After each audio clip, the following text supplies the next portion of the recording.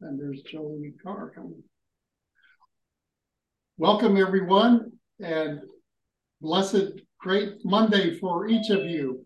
We're so blessed to have a special guest here from Austria, and we welcome Elizabeth.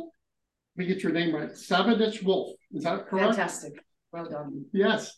And also we have Prince Grandmaster Nicholas Papanicolaou here, who is the worldwide leader of the Knights of Malta, the Ecumenical Order.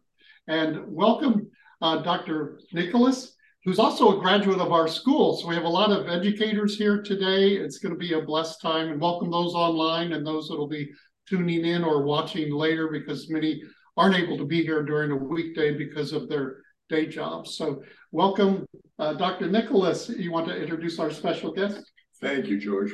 First of all, thank you for organizing this. Elizabeth is a fellow Knight, as you are, and Nancy here, Nancy Daniel, and myself. And we feel that her story must be heard internationally, because it really is an extraordinary story. It speaks to what has happened with limitations on freedom of speech in Europe, and how dangerous that is, where the rights to freedom of speech are basically being pushed aside by the crowd that has invented a right of, quote, not to be offended, unquote, which has no constitutional basis in any of the constitutions of the European nations, as it also has no basis in our constitution here in America. Elizabeth is the daughter of an Austrian diplomat. So she was raised in many countries. She happened to be in Iran when the Ayatollahs took over, and so she can speak as a personal eyewitness to what happened to the rights of Christians there. She also spent time growing up in Baghdad, and has traveled all over the place. Her husband is a colonel in the Austrian army, a surgeon, who also headed up the Allied hospital in theaters of war, such as in Kosovo and in Mali. And so Elizabeth, in many ways, has been sort of on the forefront of the fight, the confrontation that we see in our world today between the forces of Christianity, the forces of personal liberty, the constitutional rights that we believe are the foundation of Western culture, and yet we live in an environment today where even here in America, those constitutional rights are not only being challenged, they're actually being actively curtailed.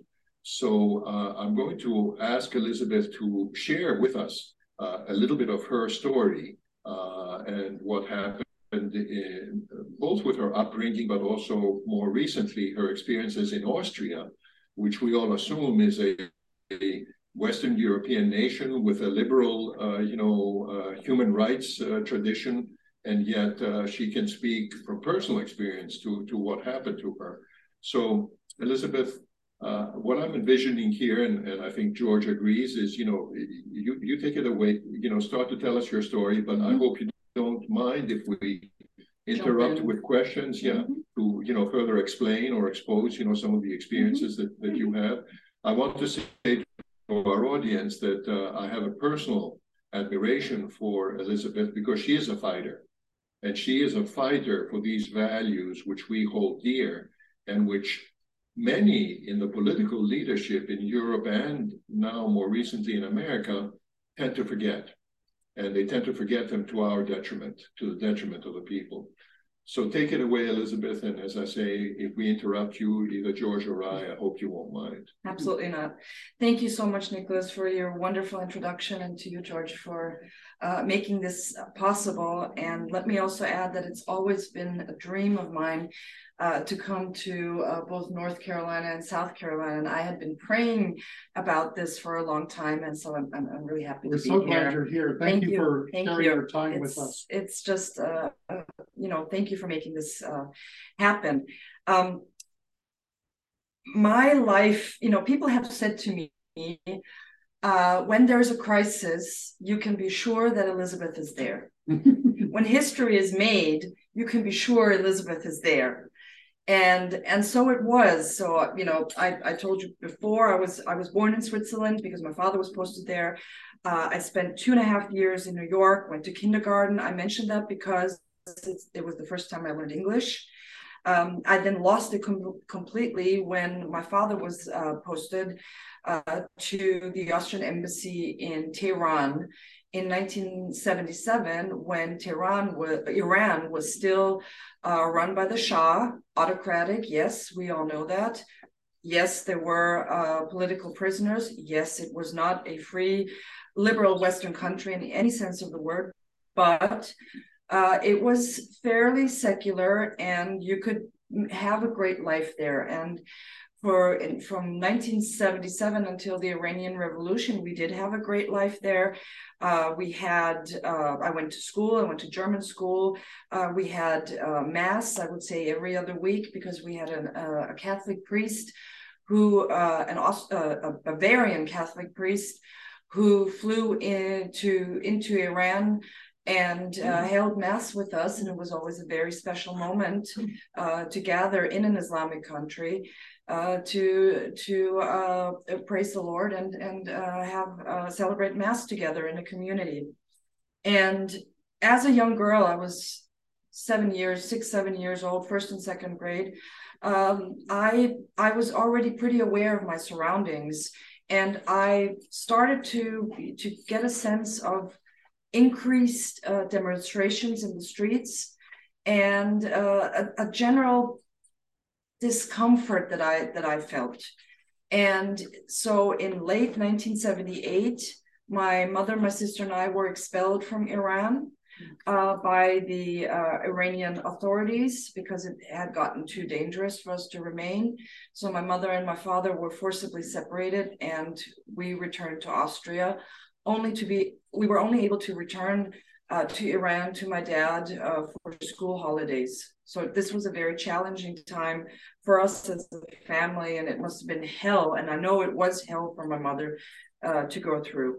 So when we returned during school vacations, it was so obvious the difference to see, it turned into a theocratic society. Women had to cover from head to toe, which we of course didn't do. But it was very difficult to navigate around Tehran. We were not allowed to leave the city anymore, and there were food shortages.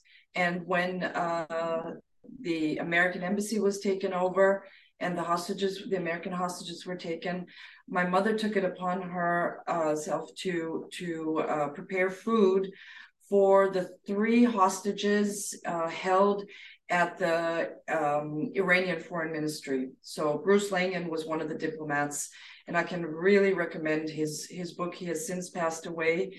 I really would have liked to, gotten together with him before his death. And of course, my mother had to tell us kids, my sister and me, this food is not for you. This food is for the hostages in the foreign ministry. So that must have been really hard, having to tell her own daughters, you can't have all that food that's being prepared. So I experienced firsthand what happens when Islam takes over a formerly secular country. And as a child, I knew that it was to the detriment of the country and to society. And I was scared. I was really scared at the time. Little did I know that this would make a huge impact on me later in life. I'm going to leave out quite a bit of that because I think you can actually read it in my book, which I will then show you later. We returned to Austria. My dad was finally transferred back to Austria in 1980. And in 1982, Christmas time, I spent Christmas and New Year's in Baghdad during the war. And what I remember specifically about that time was Christmas Mass. in the middle of a war zone in Baghdad. And just the beauty of Mass with fellow Christians in a challenging situation, but there were so many happy faces and beautiful music. It was a different way to celebrate Mass back then, but we were made welcome, we felt very welcome. And that's one of the beautiful aspects about fellowship in Christianity, that you're always considered family. And I remember that. I was 11 years old. It was a very special moment. So fast forward 1983, we moved to Chicago, which is the reason for my English. I mentioned Chicago, 4 years of Chicago, because it was in 8th grade. I attended Sacred Heart School in Chicago, Sheridan Road. I had to study, I was forced, actually, I have to word it this way. I was forced to study the Constitution, which at the time, of course, when you're 12 years old, you know, you're in a special time of your life. And I said to myself, why do I have to study the US Constitution? I should be studying my own Constitution. Well, that was not to be. So I wanted to graduate 8th grade. So I studied really, really hard. We had an excellent teacher who prepared us well. And, you know, I marveled at the time that this Constitution is so easy to understand that even an 8th grader can understand it. It's short, it's concise, it's to the point. And only later on in life would I realize that this is really the greatest political document ever written. Yes. It really is. Yes, it is. It is, again, short, concise, an 8th grader can understand it. And the Bill of Rights, and again, little did I know that the Bill of Rights would be so important later on in my life, and that I look to America every time I'm in Europe, and I cannot speak out as freely as I can right here, to the First Amendment. Yeah.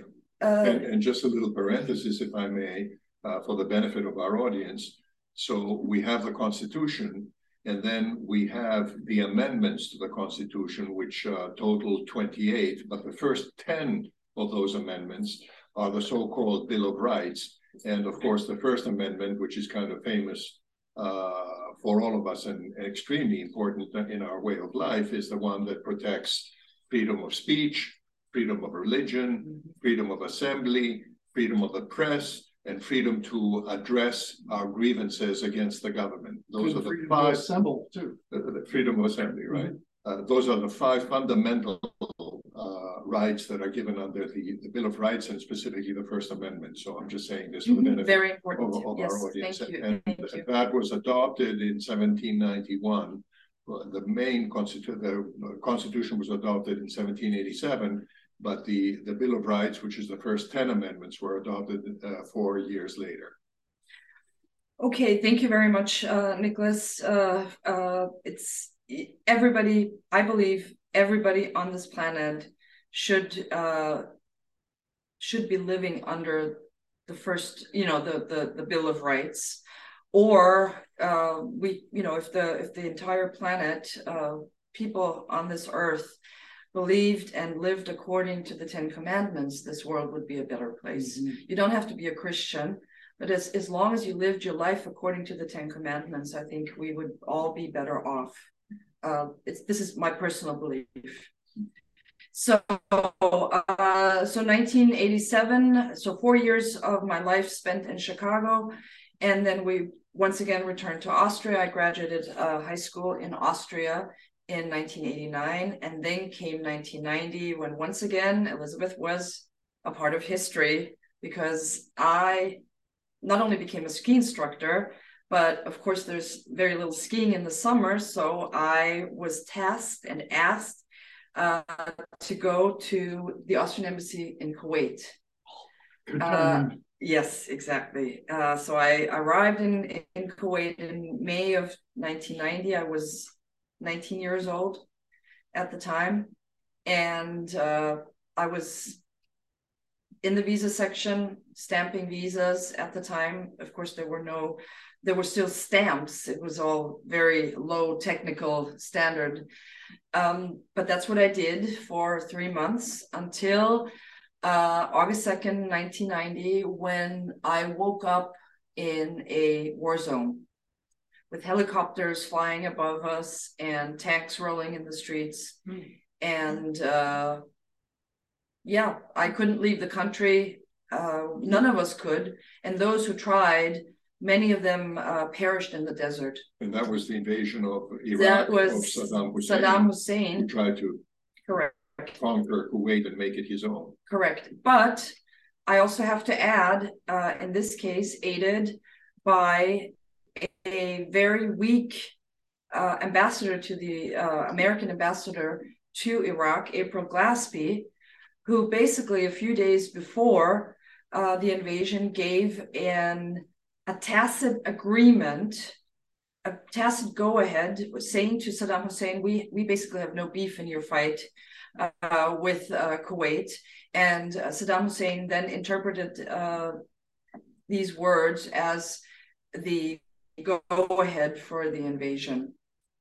I didn't really concern myself with the reason for the invasion. I just figured I needed to stay safe and try to make it back home.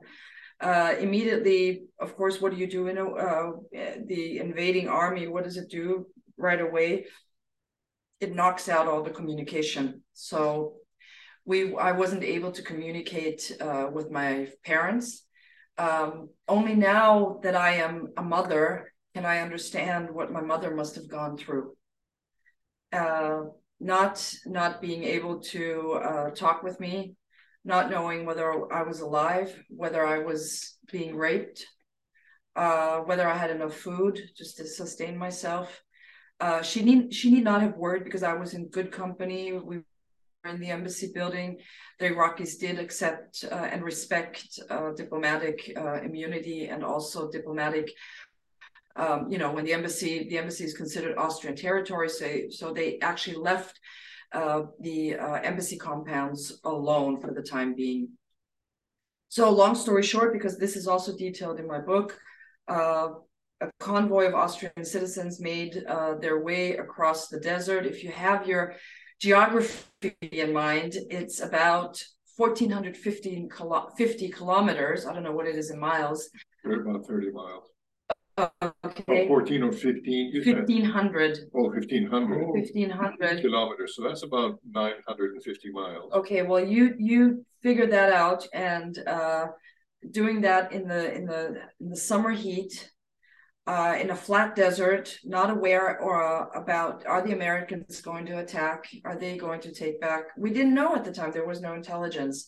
And it's a flat desert. It's not one of these, Moroccan deserts or Saudi deserts where you have the beautiful sand dunes. It is just a flat, rocky desert. Where do you hide? How do you go to the bathroom? How do you do that?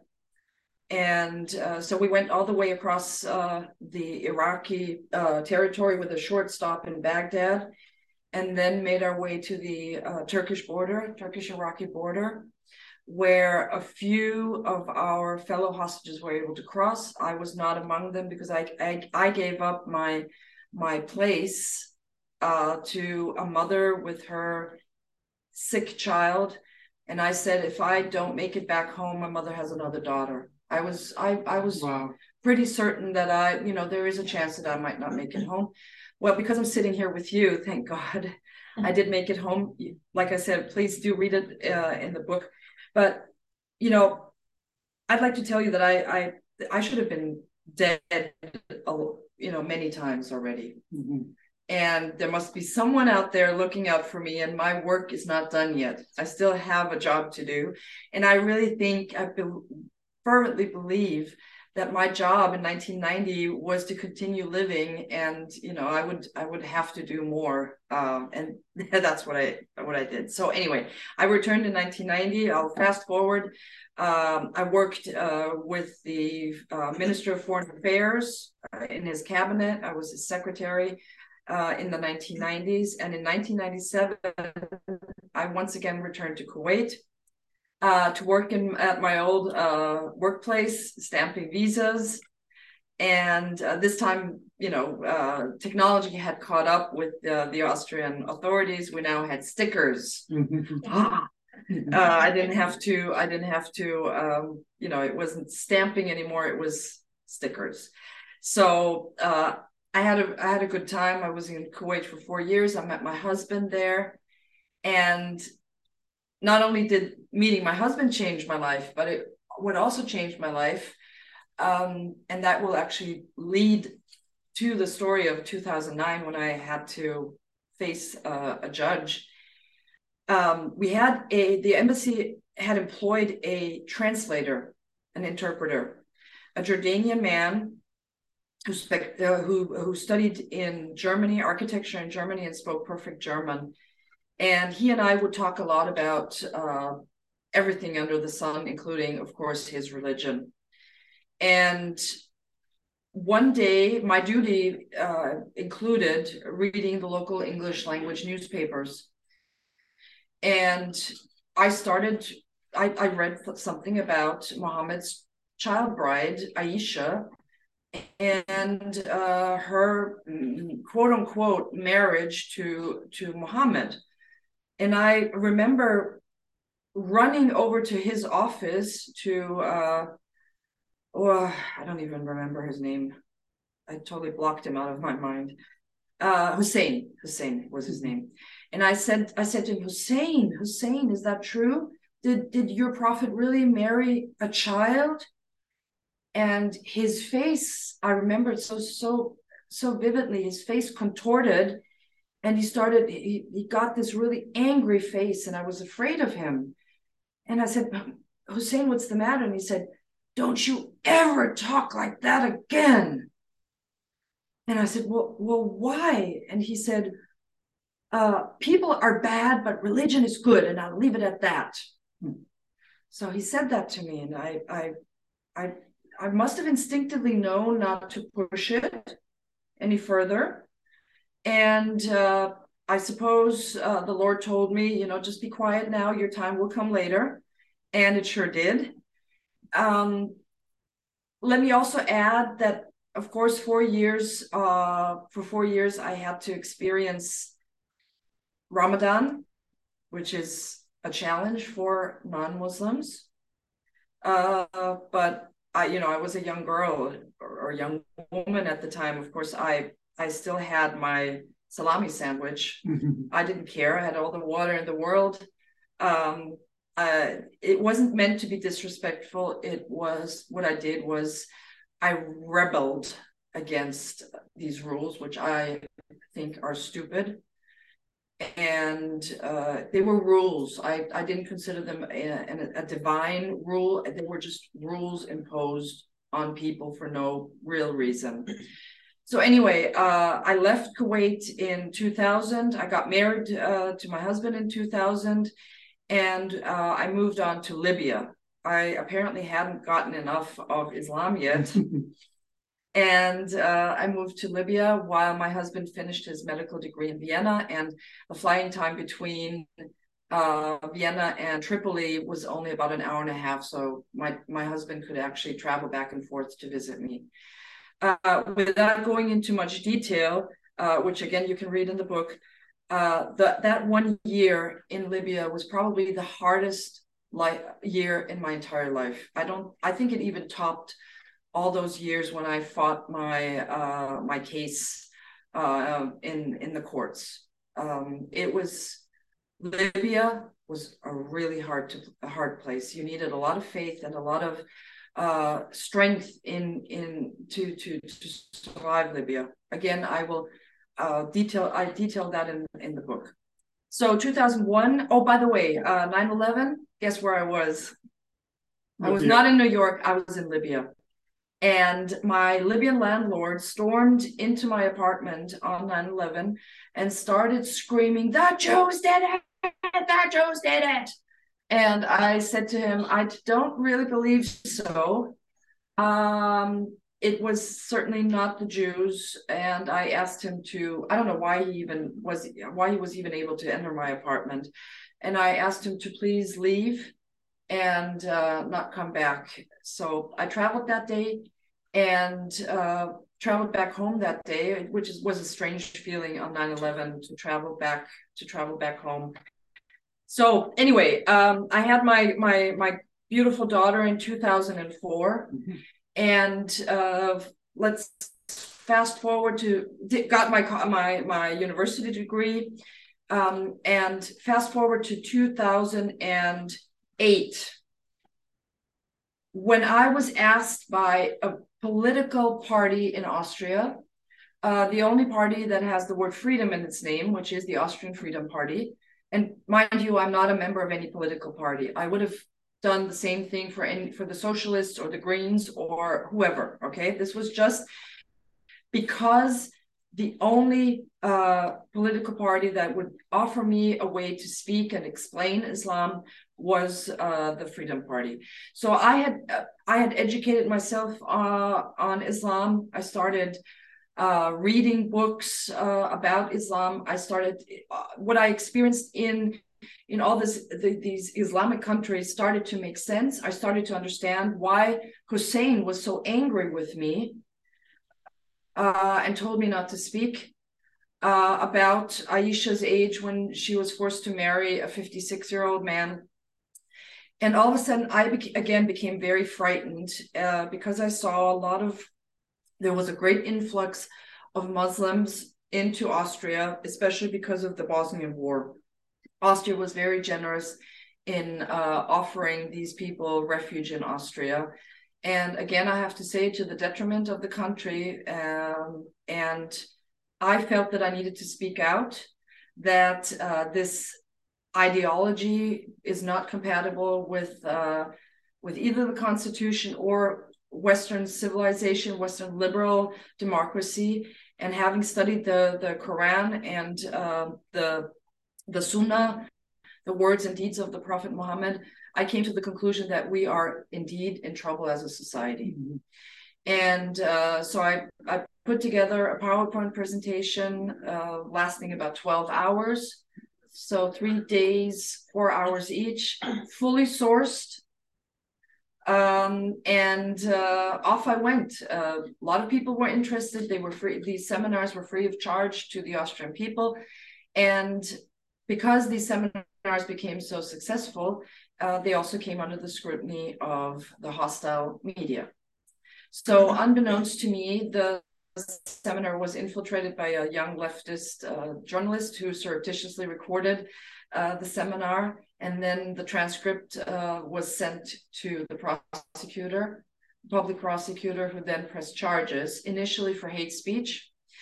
A year passed, and then I faced the judge, who was a woman. A little parenthesis, if I may. Yes. So the proximate cause for the charges at the time, and please correct me if I'm wrong, was that you had said that talking about Muhammad, who married Aisha when she was 6, and then by his own admission, quote unquote, consummated the marriage when she was 9. And is it correct that what you said is that if this happened today, he would be subject to criminal charges? Am I right on that? No, because I knew I would get in trouble for that. There had been a precedent, a legal precedent already, so that's not how I worded it. But let me just back up a little bit. Remember, these were 12 hours, and the entire 12 hours were part of the trial. Oh. And the judge realized, after playing the tapes, that this was in no way hate speech, but she needed to convict me. So she during the proceedings, drummed up another charge, which was denigration of religious teachings of a legally recognized religion in Austria. Because Christianity, Catholicism and other denominations are legally recognized in Austria. This goes back all the way to Joseph II, Emperor Joseph II in the 18th century, if I remember correctly. Excuse me. And so Islam is also a legally recognized religion in Austria because the Emperor Francis Joseph Austria invaded Bosnia before the First World War I, and in order to incorporate the Bosnian part of the army into the Austro-Hungarian army, there was a need to sort of extend an olive branch to the Muslim soldiers. So Islam became one of the, I'm reluctant to say it, but one of a legally recognized official religion. Okay, somewhat like that. So that got me into trouble. So the judge then zeroed in on this one sentence that I had uttered, which was a rhetorical question. Because of the legal precedent that somebody before me had said Muhammad was a pedophile, that was really a problem. She should have known better. I disagree with the ruling, but this lady should have known better. So because of the legal precedent, I said to my students, to my listeners, we have to find a word to describe the behavior of the Prophet Muhammad. And how does one describe the behavior of Muhammad in marrying a 6-year-old and consummating the marriage? The marriage when she was 9.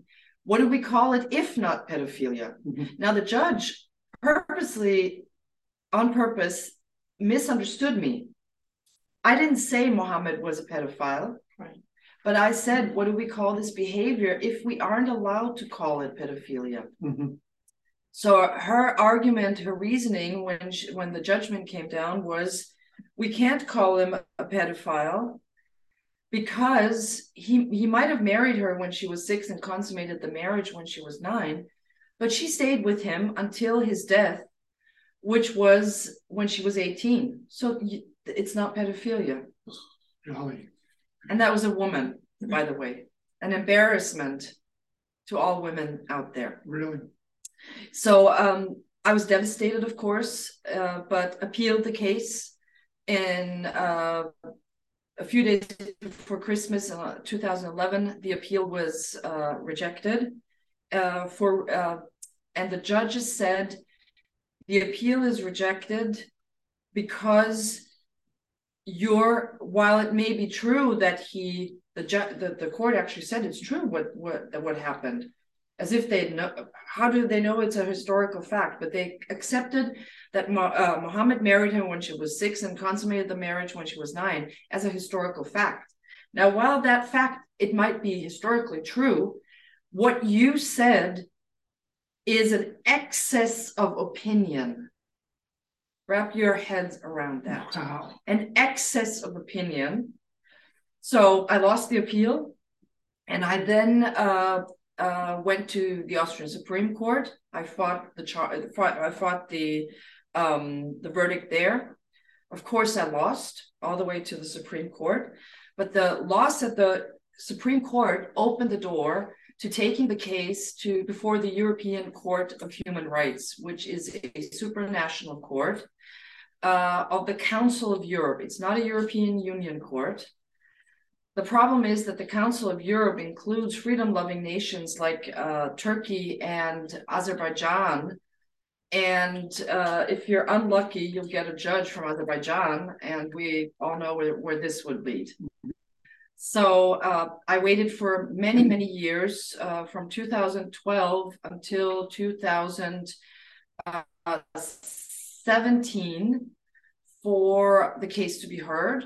It was accepted. The case was accepted. That took a few years to accomplish. That was already a big success.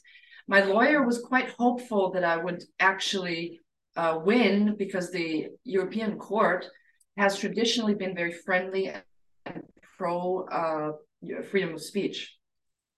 Well, let me tell you, a few days before my mother passed away in October 2018, I received notice that no, I lost again at the European Court of Human Rights, with the reasoning by the judges given that my right to free speech weighs less than a Muslim's right not to be offended. Terrible. Just wrap your heads around it. It is just unbelievable. And the tragedy here is that this ruling has already caused at least 2 other people, one in Algeria, I don't recall where the other one was, to be convicted on this, you know, with the same principle, yes, legal principle. With this, thank you, with the same legal principle, because I lost at the European Court of Human Rights. So this is very tragic for me personally, very, very, very tragic. It's taken a lot of reflection and prayer for me to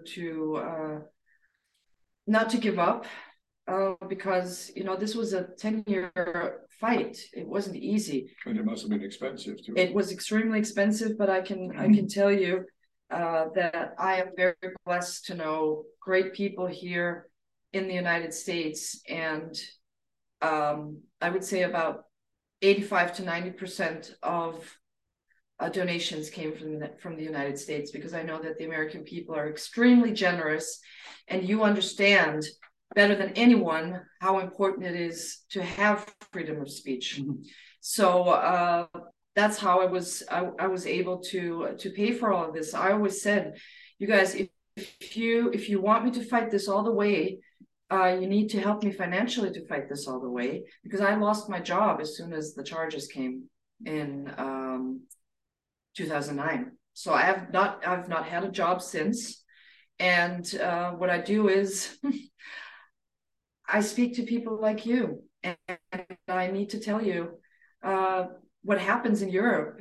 Nicholas, you said in the beginning, this is a supposedly liberal democracy with a constitution guaranteeing people's rights. And I'm very sorry to say that this is not the case, that we have a freedom of speech, and whenever you have a freedom of speech, but it's not freedom, because freedom is an absolute concept. Well, what we have is more than that, because what we have essentially, and we're beginning to see that in the United States now too, is an invented, a conjured up, supposed right not to be offended.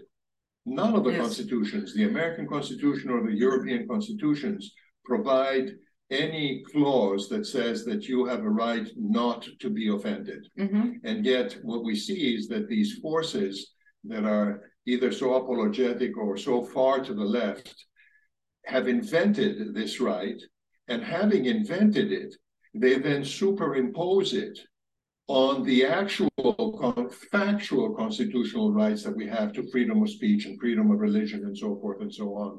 Now, the track record in America has not been has been stronger. It hasn't been as bad as it is in Europe, but we're seeing these same principles and this invented right of not to be offended being inserted here. And I must say that actually at the United Nations level, we see that too, because the UN Human Rights Commission, when Hillary Clinton was Secretary of State, adopted Resolution 16/19.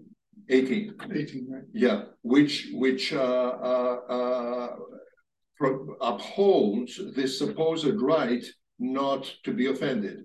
Now, we have to think about the ramifications of that. So, fortunately, the UN Assembly has not adopted that resolution of the UN Human Rights Commission, but I can say that the day that it was adopted by the Human Rights Commission, Hillary Clinton, as Secretary of State, wrote an effusive congratulatory message to the chairman of the Human Rights Commission saying this is a historic day and blah, blah, blah. But when you actually think of the nuts and bolts of this, the ramifications of it, what it means is that if, for example, you happen to be speaking with a Muslim and you say that you believe in Jesus Christ and he finds that offensive, you are guilty of hate speech. I mean, it's turning everything upside down on its head. Mm-hmm. All logic, all precedent, and yet European societies have allowed this to happen. Possibly only with the exception of Great Britain, which decided to withdraw from the European Union, but still they have their problems too, because they've allowed so many cases on British sovereign soil to be adjudicated according to Sharia law instead of British law. Mm-hmm. Anyway, mm-hmm. Pardon the interruption, but no, I want to highlight for our audience this invented right of not to be offended, which has no basis in fact, and no constitutional basis. No, none at all. And we need to stop it. And I see that your rights over here in America are being attacked too. And that's why I have made it my life mission to come to America as often as I can, to remind you that yes, the situation here is not as you want it to be, but it's up to you as Americans individually to do your part in upholding the Constitution, in fighting for your rights. And remember one thing, yes, the situation is a difficult one. I get it, I see it, I'm sad for you. It breaks my heart to see what this country is actually going through. But we Europeans, we freedom-loving Europeans, we look to you because you are the last bastion of freedom. You still have the Constitution. Yes, it is under attack, but it is your duty, because it is in your DNA, to uphold the Constitution and to defend freedom. Because remember one thing, after America, there's no place to go. Imagine if you Americans fall and America falls, where do refugees go? Where do all these people go?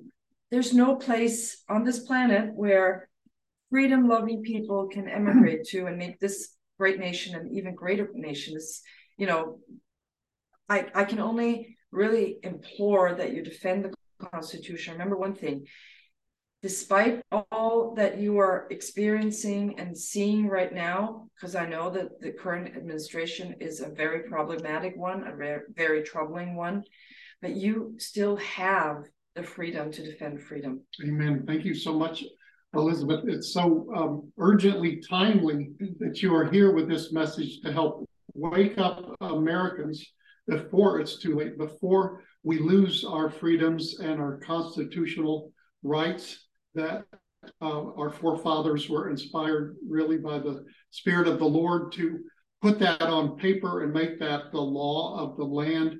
The threat of Islam has been insidious in infiltrating the United Nations, the European Union, many nations, even playing into the hands of the CCP party. And we see now how China has enabled the terrorist training capital of the world in Afghanistan by, when the U.S. surrendered our position in Afghanistan, they were quick to move in, and the enemy joins forces with other enemies to help bring our country down. So our country is under threat as never before, and we certainly are at a historic crossroads where Americans, patriots, really followers of Jesus, need to do all we can to educate, increase awareness on the local level and in school boards, with perversion being taught to kindergartners and first graders and pornography being shown, and the whole gender confusion conspiracy that is going on, and calling evil good and good evil is rampant in our day. And so I pray that you will share this video, that you'll buy Elizabeth's book. Let's hold up your book, Elizabeth. I posted the link on Amazon to it. The Truth is No Defense. And we encourage you to get this book, buy a case of it, and share it with other people so that they become aware and become involved. And Elizabeth, thank you for being such a patriot of the nation of faith and being a freedom fighter to wake up others. And it's amazing testimonies that you have of how you were in those places just at those times, and you're still here today by God's grace. And it is truly a trumpet call to wake up freedom-loving people who stand for freedom of speech and not let that inalienable right be taken from us. So thank you so much. Nicholas, do you have anything else to share? Or we can open up for questions. A couple of things that I think are important. The first, I speak for Elizabeth, and I certainly speak for myself. None of us, and for you, George, none of us are here to poke fun or sarcasm at Islam. That's not what this is about. What this is about is preserving Western liberal values. So I have, for example, an abiding sympathy, and this may strike you as being strange, an abiding sympathy for those young men who strap dynamite around themselves and they go and they blow themselves up and kill other innocent people, not because of the act of the terrorism that they have committed. I condemn that. But because if you go to the beginning and you think, why would a young man do this? It's because they're searching for God.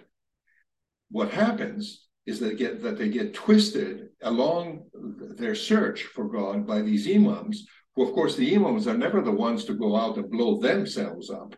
They'll send these innocent young men out, twist their mind and then send them out. But it all begins with a search for God that these young men have, and then they get twisted into becoming terrorists. So I have, as a Christian, I have an abiding sympathy for them, and I just wish that the day will come when they will not be misled like that. And the second thing that I want to say is that many times here in America, when you say something about Islam, the standard answer that you get from a certain group of people is, well, we have freedom of religion in America, so therefore they can do whatever they want. If they want to marry a young underage girl, that's okay. If they want to kill a homosexual, it's okay because that's what the Quran says, and so forth and so on. Well, that's not true, because our Constitution is very clear in granting freedom of religion. But there have been a series of cases, landmark cases, that have come out of the United States Supreme Court over the years, the life of our republic here. The first landmark case being in 1878, and the case was called Reynolds versus the United States. What's the background? Reynolds was a high official in the Mormon Church. And the Mormon Church, as our audience probably knows, preaches bigamy and polygamy. So he was married. He was a higher official in the Mormon Church, and he goes out on purpose and marries a second wife while he's married to his first. And of course, he gets sued by the local district attorney.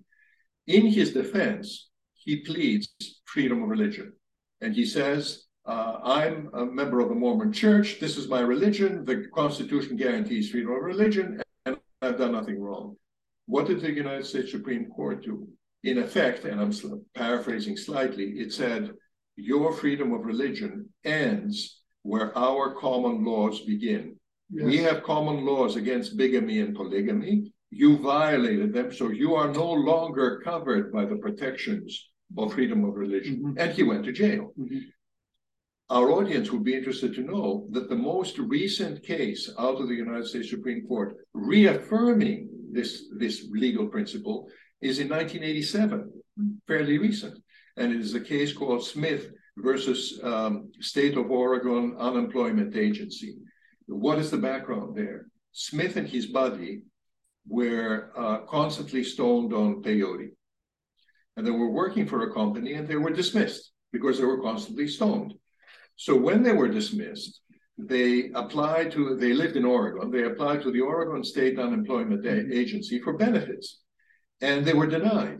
The Oregon, and this is a liberal state, the Oregon State Unemployment Agency said, you're not entitled to compensation, to unemployment benefits, because you caused, with your behavior, you caused yourselves to be fired. So they, defending themselves, claimed in court, well, we are members of the Native American Church, which preaches the consumption of peyote. So freedom of religion, we did nothing wrong. And the case came to the United States Supreme Court. Well, what do you think the United States Supreme Court did? It said, oh, no. Your peyote is a prescribed substance in the state of Oregon. You're not entitled to consume it without a doctor's prescription. So you're not entitled to consume it just because that's your religious belief. The fact that you didn't have a prescription from your doctor prescribing this to you for some health reason means that you were out on your own. You're not protected by freedom of religion. You were correctly fired, and the state unemployment agency correctly denied you the rights to unemployment benefits. So what I'm trying to say is that we have in American jurisprudence a stream of cases that begin in 1878 and come all the way to 1987, which have always affirmed the same principle, that there are, in fact, limitations to freedom of religion when the teachings and practices of a particular religion violate our common laws.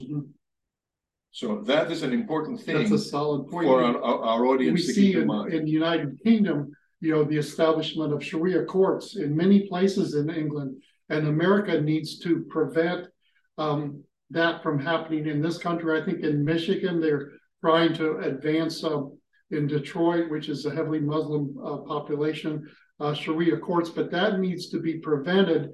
And everyone in the world needs to know that the U.S. Constitution trumps and preempts any other type of religious law. And Islam really is not a religion, it's an ideology that the public needs to be educated about. And we do see, you know, there's such a complex dichotomy going on around the world that so many that are in the great harvest that is now upon us are seeing visions of the man in white, and they happen to be Islamic backgrounds. And we need to be prepared. This is certainly spiritual warfare at the roots, and we need to stand up, and followers of Jesus need to pray and intercede for the salvations of Muslims, because Nicholas, you're right, your heart breaks when these young men who are searching for God will tie a suicide vest on them and blow themselves up. Well, that is tragic and sad, and we need to do more education and more sharing. To end on a lighter note, and this might give away my age, and that's okay, but one of my favorite singers and performers is Paul Anka. And Paul Anka is, his family ancestry is Lebanese. They're what is known as Maronite Catholics. And so at one of his concerts, I remember, you know how they do a little talk in between, you know, songs. So he started to talk about his youth growing up in Canada. And he said that his dad was really on his case because he had not gone to confession. And so finally his dad pretty much took him by the ear and he said, I'm bringing you to the church, I'm bringing you to the padre, and you are going to do confession. And he was about 15 years old at the time. So Paul Anka goes in there, and of course the Catholic priest is in the booth, he's sitting outside. And so the Catholic priest, in a very sonorous voice, said to him, you know, we're now before the Lord and you are here to confess your sins. And so Paul Anka said, well, I listened to him, and he gave me some of the rules. And then he said, are you ready? And I said, yes. And the priest said, well, you may begin. And he said, I could not help myself. And I said, you go first. Oh, that's cute. So you know, that's a sort of a principle that we should keep in mind here too. You know, with the inroads that Islam tries to make in our lives, and we've got to be aware of the fact that a lot of the teachings and practices of Islam are antithetical to the U.S. Constitution. You know, sex with a minor girl, taking homosexuals and dropping them off from a high place, which is what the Quran teaches. The fact that a wife in marriage is property because her husband has paid his wife's father money to actually purchase her. So she's property. She doesn't really have rights. Killing the infidel. All of these are precepts which are contrary to the U.S. Constitution. Really? So they cannot stand in America, and we must be ever vigilant about that and say, no, you know, you can practice your religion so long as you don't violate any of our common laws, which is the principle, I repeat, that the United States Supreme Court throughout the history of our republic has imposed, all the way to as recently as 1987. Elizabeth, I have a question. How come you're not getting invited to all these women's lib groups and women's rights groups? Like the last few years, they've been kind of quiet, you know, since the Arab Spring of 2011, when women in these countries are forced to ride in the trunk of a car. They can't get driver's licenses. And Hillary Clinton and Obama thought, oh, well, we'll bring democracy to these places. But many in the West don't understand the historical background of the tribal warfare between the Shias and the Sunnis that has gone on for over 3,000 years. So we're very lacking in our understanding of historical ancient Near East history. But where's the women's groups asking you to speak up on the behalf of women who are being denied rights because they're in Islamic families? First of all, your guess is as good as mine. Second of all, maybe one reason is that I'm holding up a mirror and they don't like what they see. And that's why they're not inviting me. Like I said in the beginning, I would love to speak to anyone. It doesn't have to be groups on the political right, because I always say, women's rights, universal human rights, the Bill of Rights, they are nonpartisan. Mm-hmm. It concerns, these rights concern everyone, every woman out there. Mm-hmm. How they don't, they should actually be standing in line to book me, but they don't, and it doesn't surprise me. I think it's sad, but I think they're not doing it because they're afraid of what I would tell them. Wow. Let's open up for questions. We just have a few minutes. Nancy, you had a question. Go ahead and ask yours. Well, a couple, but you talked about that you lost the court case. First of all, what does that mean to lose? What happens to you on that regard? Mm-hmm. I had to pay a fine, which was 120-day fines, depending on your income. It was 1/3 of the maximum sentence. And for me, it was 480 euros, which today is approximately the same. But please don't be fooled. 480 euros is a €4 per day fine. So if your income is higher, it could go up to 200 or 300 euros a day. And you do the math, 120 times 300 is a lot of money. Mm-hmm. So because in this case, I'm lucky that I lost my job because it was only 480 euros.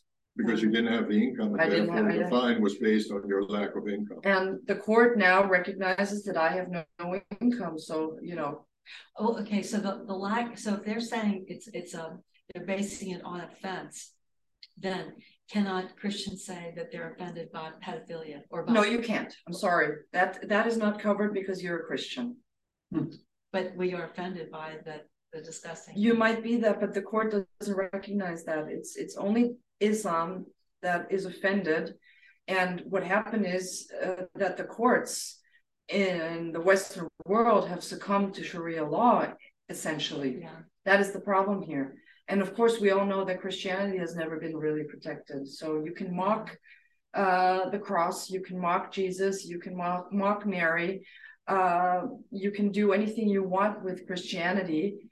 And, isn't it the proverbial cross that we're all carrying? Yeah. Mm-hmm. Yeah. And that's our duty.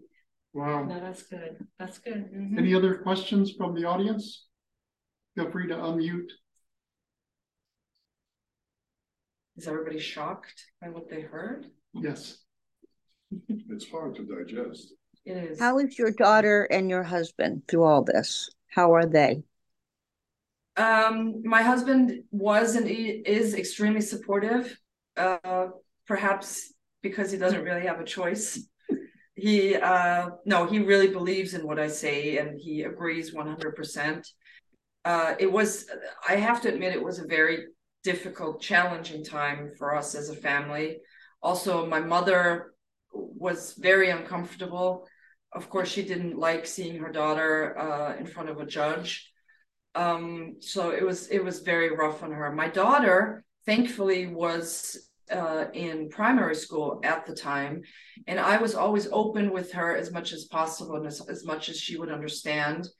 And I always said to her, look, when I drove her to school, I said, look, Ella, one of these, your mommy is doing something very important. I cannot tell you all the details right now, but I promise you, when you're old enough to understand, I will explain everything to you. She's now 18. She understands most of it. And this is just something that she's learned to live with, that her mom is different. And because she's also different, as in she's a highly gifted girl, we get along just fine.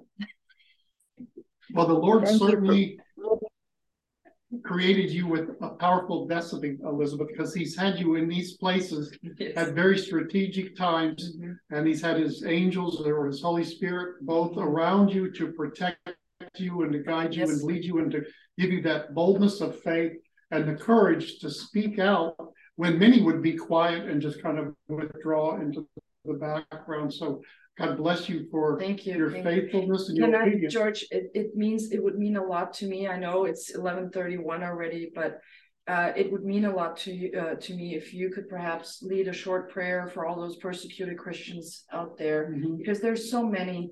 And I have been very active in marching for persecuted Christians, also in Orlando. And I think we need to keep them in mind. It's not always about the Muslims. It's about those Christians out there who are suffering horribly. Really. And I would be very honored if you could lead a short prayer. Yes, I'm happy to.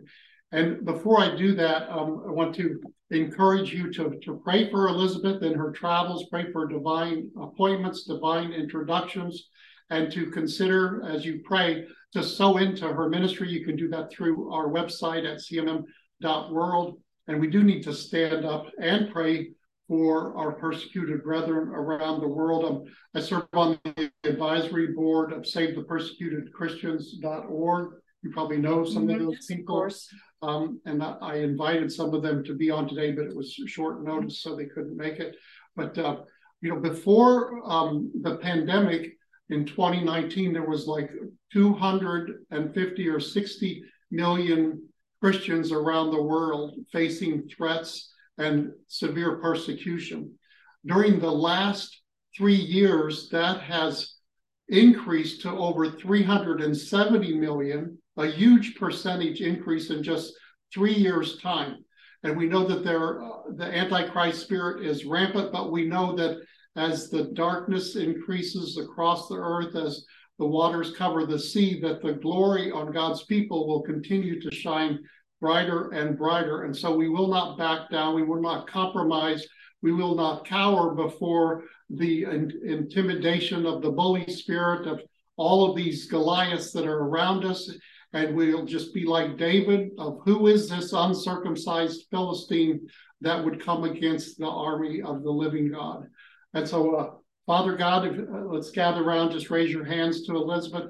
Lord, we thank you for her heart, for her passion, for her commitment to battle the enemies of the cross. And Lord, right now we pray for our persecuted brethren. Lord, according to Hebrews 13:3, remember our brethren in chains around the world. Lord, we pray for Nigeria right now that's dealing with the more election fraud. It seems like they were schooled by U.S. Fraudulent criminals, Lord, on how to steal an election. And Father, we just pray for those in many countries, in closed nations. Many are part of the family of CMM. Some are even students in our CMM College of Theology. And Lord, we lift up the masses, the millions that are wanting to live godly lives, to provide for their families, to enjoy and to worship you, Lord. And Father, we just thank you for a holy hedge of protection around them, Lord, in any land, even those facing persecution here in America and Canada and the West, and those in the eastern part of the world, Lord, in the north and southern hemisphere. We just pray for those that you would call and woo into your spirit. For Father, the harvest is white unto harvest, the fields are white, and Lord, the laborers are few. Lord, send forth the laborers, Father, that we can see this greatest harvest in all of history, even during the time of the largest mass migration in the world's history,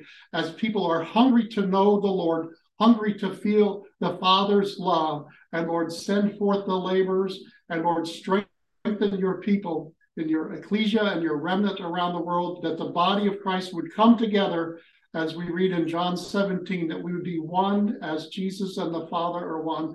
And just bless dear Elizabeth, bless her husband and her daughter and her ministry, Lord. And we pray for all her books to sell out as she writes the next book, Lord, as a freedom fighter, as a pillar of your light and your truth and holiness across the earth. And we just thank you for sending her to us and sending her into the world and preserving her life, Lord, for her purposes and destiny to be fulfilled. Lord, you are always faithful to complete the good work that you started in Elizabeth and each of us, Father.